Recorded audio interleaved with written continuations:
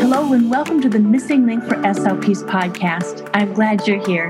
Today's episode is part of the Private Practice Possibility series, where we talk to some amazing SLPs who have had a dream to create their own private practices, and they are making it happen. Join us as we chat about their stories, their dreams, and how they made it happen.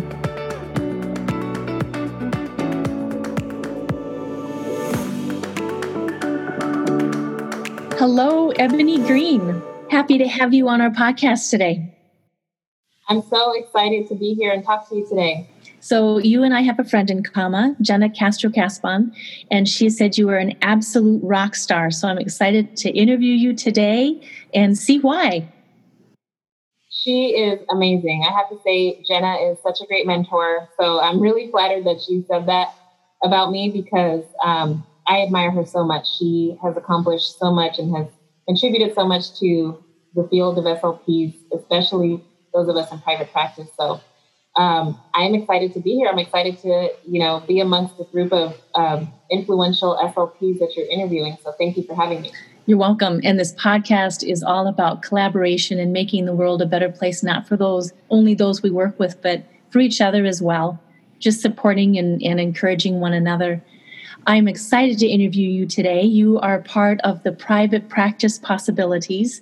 And as I'm learning about you, I'm thinking, my gosh, there are so many dimensions of questions I could ask about you. Tell us about yourself and your private practice. Sure. So my name is Ebony Green. I'm a speech language pathologist in Gilbert, Arizona. It's a small suburb outside of Phoenix. I've been an SLP for 2 years, but I've been in the field for 8. I was a SLPA for a few years before I became an SLP. And I am a former K through 12 teacher, so I taught bilingual 2nd grade, 3rd grade, and I also taught high school Spanish for 4 years before I transitioned into speech. That's a wonderful background. Yes, so that's the kind of, my background with education and with my job history. But as far as, I'm sure you want to know more about my private practice. The name of my practice is Casa Speech Therapy, and we provide home health. We have a clinic, and we also have contracts with local schools in our area. We serve about 150 to 175 patients per week. Again, it could be in home or in clinic, depending on the preference and the needs of the client. And we've been around for about 2 years. So ever since I became an SLP, I got started with private practice right away. And we are just so happy that we've been able to grow over the past 2 years to where we are right now. We serve patients pretty much throughout the state. And we have students that we serve via teletherapy as well throughout the state. Take a step backwards. I have a lot of listeners on here who want to be SLPAs, and they don't know if they're going to stay in the SLPA world or step into the SLP world. How did you decide to step up into the SLP world? So what made me step up into the SLP world was just knowing that there were so many possibilities in becoming an SLP. I was content as an SLPA, and I feel like I learned a lot. But I remember sitting in my first semester of graduate school and thinking, oh my gosh, there's so much about this field that I didn't even know as an SLPA. And so I was really grateful that I decided to make that transition to become an SLP, because it really just gave me so much more knowledge about, treatment and just interacting with patients and learning how to independently, work as an SLP. So it was more for me just the opportunities that were available as an SLP. And it was a big sacrifice. It took me 8 years to finish my, to get a master's in speech. I started out, because I was in a different field, having to take leveling courses. Right. And I lived in the state of Texas at that time. Halfway through my leveling courses, I relocated.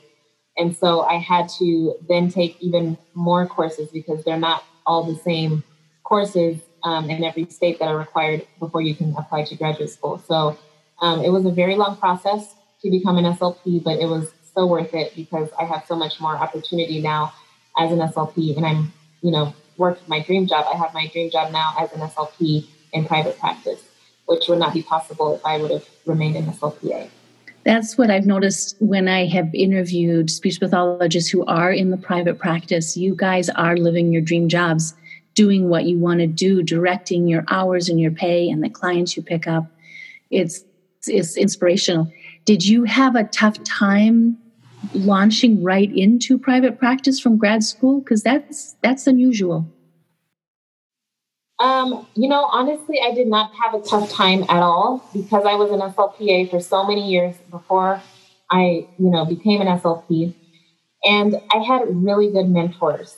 I encourage any SLPA or SLP even who's new in the field to have a good mentor. You need someone that's going to help you navigate where you want to go in your career. And you need someone that's going to be honest with you and who's going to be invested in your success. So my mentor, she was a private practice owner, very successful. She even had her own programs for different disorders that she developed and that were published. And so just learning from her, she literally sat me down and taught me everything she knew about becoming a school clinician. And I got to see how she ran her clinic day to day. So that really helped, provide me that extra boost that I needed as a brand new SLP to start my own practice. How did you find her?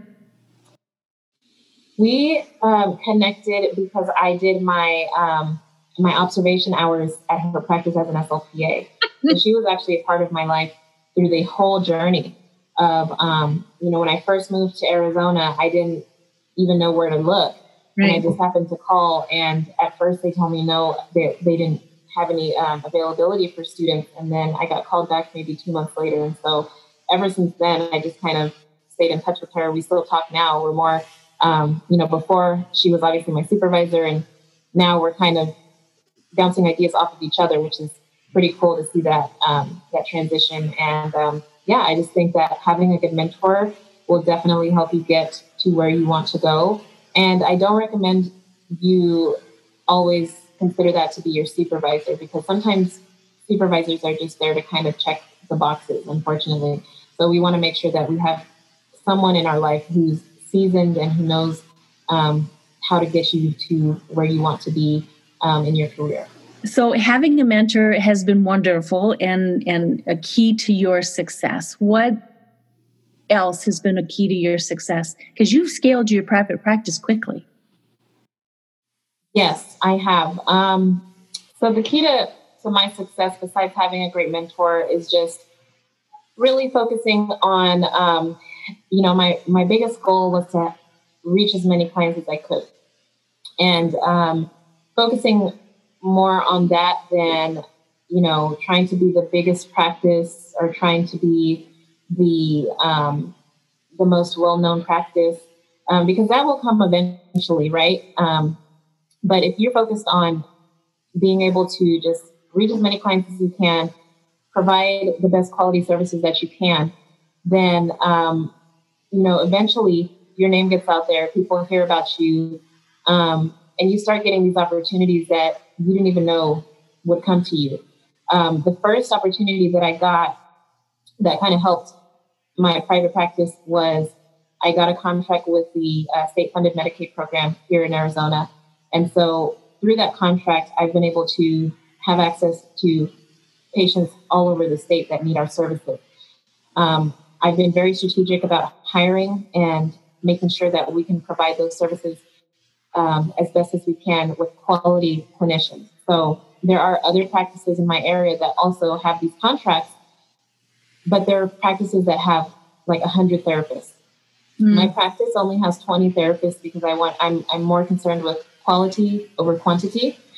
And so, that opportunity of being able to reach these clients through that contract then turned into people who receive services from us who, were a part of other organizations We also got a contract with a nonprofit agency to provide baby sign language classes and parent education classes for language.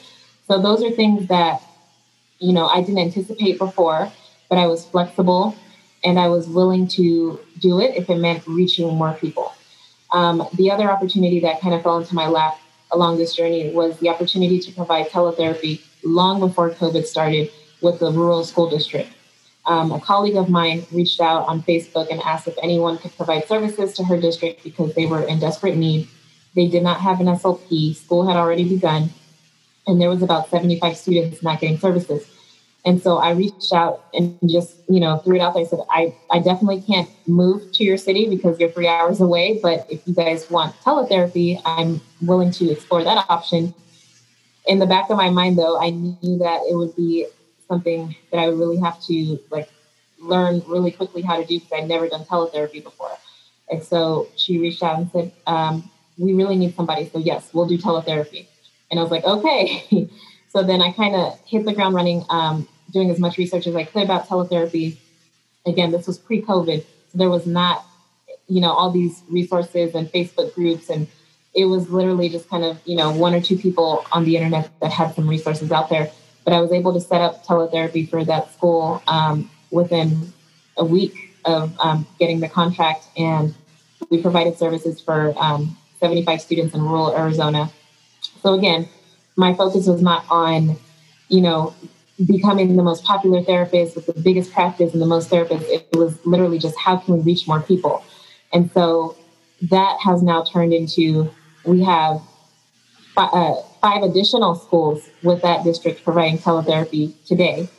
And we have 2 other schools that we also provide therapy with. So everything has kind of, revolved around just my whole vision to reach more people.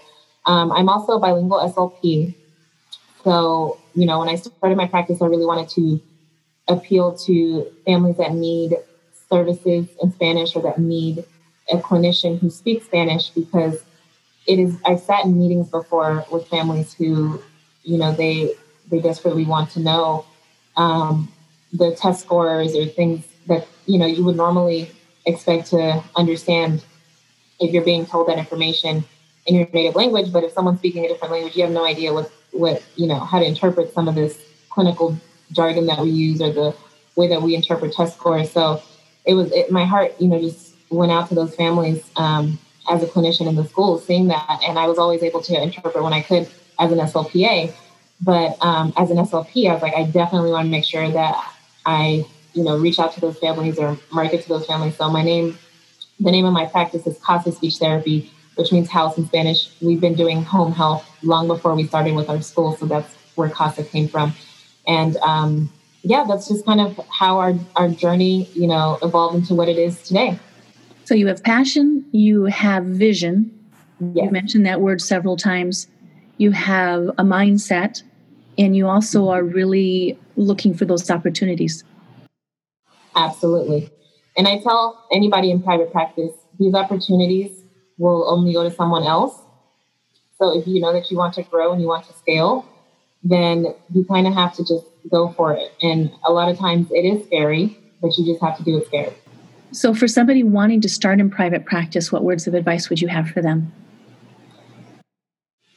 My advice is just to be flexible and to know that it's a journey that changes all the time. COVID was a huge change to a lot of our businesses. For me, I had just moved into my clinic. My goal was to get a brick and mortar within the first 2 years of my private practice opening. On my 1-year anniversary of owning my practice, I moved into my brick and mortar. And we had to close the clinic 4 weeks later. So I moved in February 15th. March 15th, we had to stop seeing patients here. In the state of Arizona, we have some of the highest numbers when it comes to COVID. And so we really had to take the proper precautions and just stop seeing patients here altogether. We are slowly starting to open back up.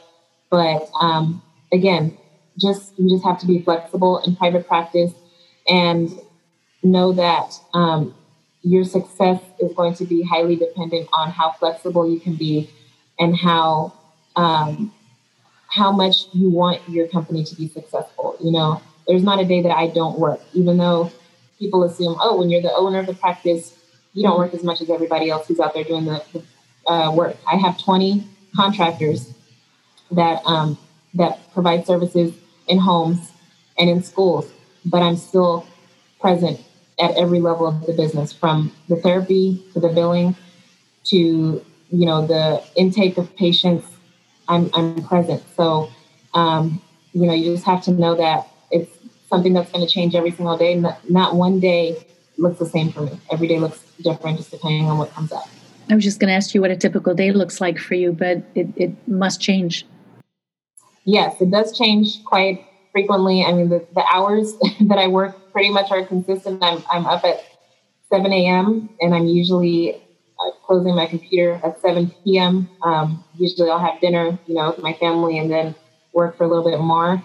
But just for example, today we start therapy with 5 of the schools that we're doing teletherapy with. Today was their first day for their services. And I get a text at, what time was that? 10 o'clock last night from a therapist saying that she had to go to the hospital. She's not going to be able to be present for an IEP meeting, so now I have to figure out who's going to do that IEP meeting. I get a phone call this morning at 6 a.m. saying that their Zoom link isn't working. So, the hours are pretty much the only thing that stays the same, early morning and late night. But I love what I do. I'm really passionate about my business, and I'm really passionate about the people that work for my business, because I know that they all have, families, and they all have things that they want to do in their careers. And I just want to support them, the best way that I can. So if that means providing opportunities to collaborate as a staff frequently, we do that a lot, because if you're working home health or if you're working as a contractor, you don't really get that collaboration, but we try to do that with our therapists as much as possible. We also provide opportunities for continuing education. And I just, I know all of my therapists very well. We all know each other very well, because I want them to succeed as well. And I know that my company providing them employment is super important for the advancement of, again, their careers and just being able to feed their families. Do you have a story of success that you could share with us? Yes. So my story of success, honestly, is just the journey that I took to get to where I am now as an SLP with a private practice. When I started this journey, I was a classroom teacher. I love teaching, but I always felt like there were students that were falling between the cracks. And it was just very appealing to me to be able to help those students more on a one-on-one level. And so when I would have students that would get pulled out for interventions, it always made me feel good to know that someone is there to help those students. And after talking to the school SLP a few times, when she found out I was bilingual, she's like, you know what, you need to go back to school and get your master's and become an SLP, because you would be such an asset to these students. So, it was a long journey. Like I mentioned before, it took me several years. I started with the leveling courses. And then when I got into graduate school, I had my first child. So I had to learn how to balance motherhood and being a student. And it was very difficult. Just the whole journey, sometimes I feel like this is not going to work. It's not going to be possible. And then I remember when I took the praxis, my son, who was probably like 11 months, 12 months at the time, woke up crying nonstop from 12 a.m. to 4 a.m. Or 12 in the morning to 4 in the morning. And I had to take the test at 8 a.m. And I was just like, oh my gosh, these past, 6 years that it took me to get to this point are going to mean nothing when I fail this test tomorrow. And so luckily I passed. But just, the journey was just a very difficult journey as a mom. And I was working part-time as an SLPA. And I was feeling, almost a little bit resentful because, my husband, who we've been married for 12 years, and, we're a very happy couple. But as a woman and as a mother, sometimes we have to put our careers on hold to tend to our families and and become a mother. And so it was difficult for me because I thought when he got his master's degree, it was like, just go to school and just focus on that. But luckily, with the grace of God, I was able to make it through. And now I'm able to work my dream job. So the sacrifices there was a lot of them, but it was definitely worth it. It was something that, taught me a lot about myself, for sure, going through that journey. And that's just that's what honestly my biggest success. I won't say it's owning a private practice. I think it's going through that whole journey of getting to where I am today.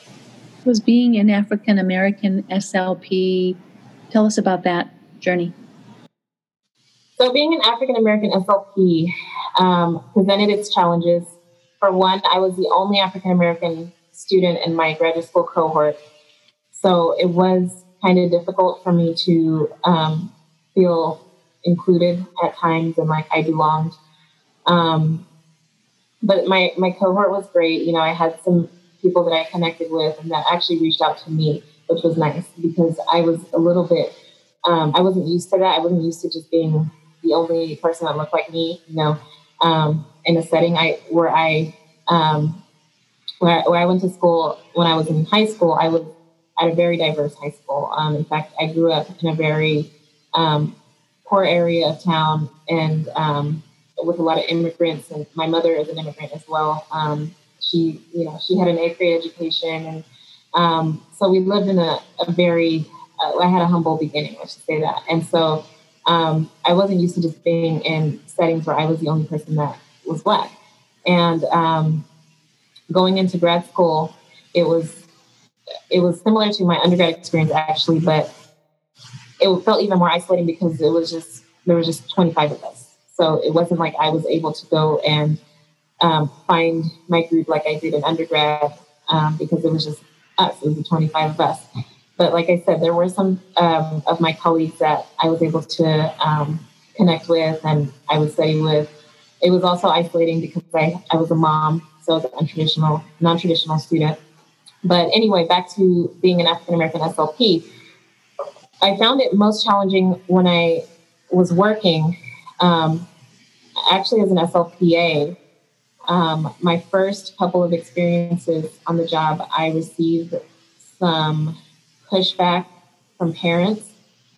Some of them thought I was not qualified to provide the services that their students were supposed to be receiving.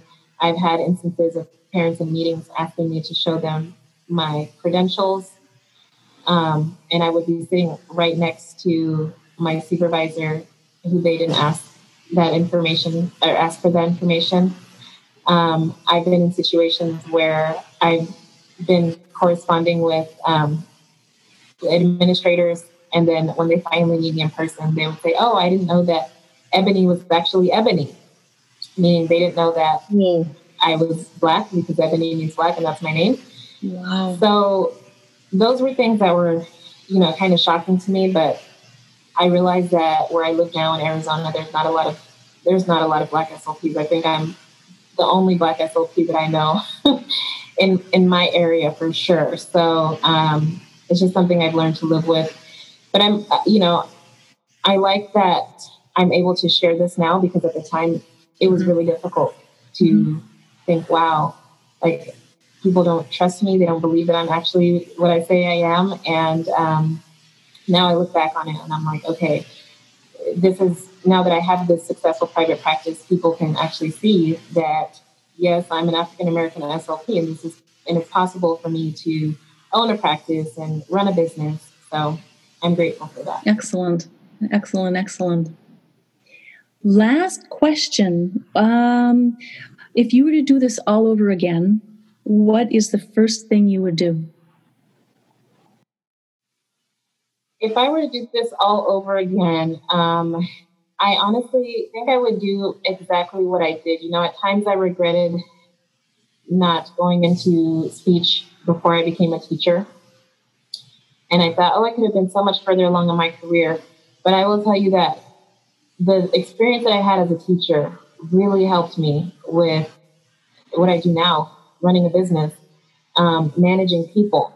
Because as a teacher, you're managing 30 kids, in a classroom that have all different needs and all different personalities and different ways that they connect with you and communicate with you. So that has truly helped me learn how to run a business, learn how to be a manager.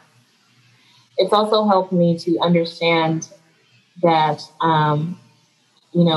the services that we provide are very important, not just for, the students' ability to communicate, but academically. Like, these students need our services so that they can be caught up with their peers because they're getting left behind.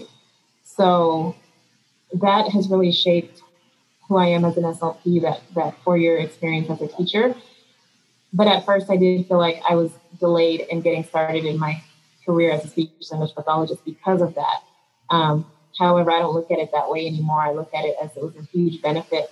Also, I realized that, one of my gifts is teaching. And so I now teach SLPs how to get contracts with schools, which is something that kind of came out of nowhere. During this whole COVID pandemic, I started noticing a ton of practices were struggling with paying their rent if they had a brick and mortar, or just being able to, survive with having enough clients to, get a paycheck.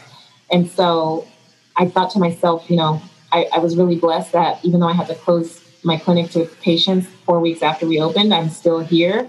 We're still able to make the rent payments. And we haven't had to reduce anyone's hours. We did see a reduction in clients. 25 of our 150 clients decided to put services on hold or to stop services. But one of the biggest reasons that we were able to do this was because we had contracts with schools that brought in a lot of revenue that I didn't expect, honestly, because I didn't even expect to go into school contracts. But that extra revenue and, just having that consistent revenue really helped secure my business. It really helped scale my business to the point where I was still able to, pay my therapist. Nobody had to get laid off. Nobody had to get their contract terminated. And I was even able to help my administrative assistant with some of her expenses, that she had to worry about because of COVID, and just a reduction in some of her work hours. We had to reduce hours at first, but then we ended up paying her more than what she normally makes because of that. So anyway, I'm now teaching SLPs how to get school contracts. I have a coaching and consulting business. It's called SLP's Contracts to Coins. Contracts is focusing on the aspect of getting a school contract or a government contract. And then coins, obviously, we all want to get paid, right? So that's why we seek out these opportunities to help scale our businesses. And it's been very nice to tap into that teaching skill that I've always been passionate about since I became a teacher. So anyway, this is what has kept my business afloat, is the school contracts and the government contract that we have. And I want to teach other SLPs how to get these opportunities because, number one, you already have the skills and the knowledge to do it. And the people who are out there getting these contracts are people who have no idea what speech therapy even is. They're people that have business degrees and they just want to get the money, right? They're hiring other people to do the therapy, but they don't know anything else. So I'm trying to help SLPs learn how to get the contracts, build up their business proposals, have the confidence to go out there and bid and scale their businesses like I have thankfully been able to do through all of the research that I've done and just knowing how the whole game works. So in conclusion, tell us where we can find you. So you can find me on Instagram at Casa Speech _OT_AZ. You can also find me, if you're interested in learning more about school contracts, at SLP's Contracts, 2 coins. And that's also on Instagram. So that's at SLP's Contracts, 2 coins. All right. And we'll put your other contact information in the show notes. Do you have a website? I do have a website. So our private practice website is www.casaspeechaz.com. And my coaching and consulting is www.contracts2coins.slps.com. Excellent. You are indeed a rock star. Jenna Castro-Caspon is the independent clinician guru who does everything private practice, and that's where that reference comes from. But you live up to it for sure. Well, thank you so much, Maddie. I've learned so much over the past 2 years as a private practitioner, and I hope that anyone who's listening to this podcast can just understand that, if I can do this, they can do it too. I had no idea I was going to get to this point. Like I mentioned, the journey was definitely rough at times, but you can do it. You can do it if you put your mind to it. Thank you for your time, Ebony. Thank you, Maddie.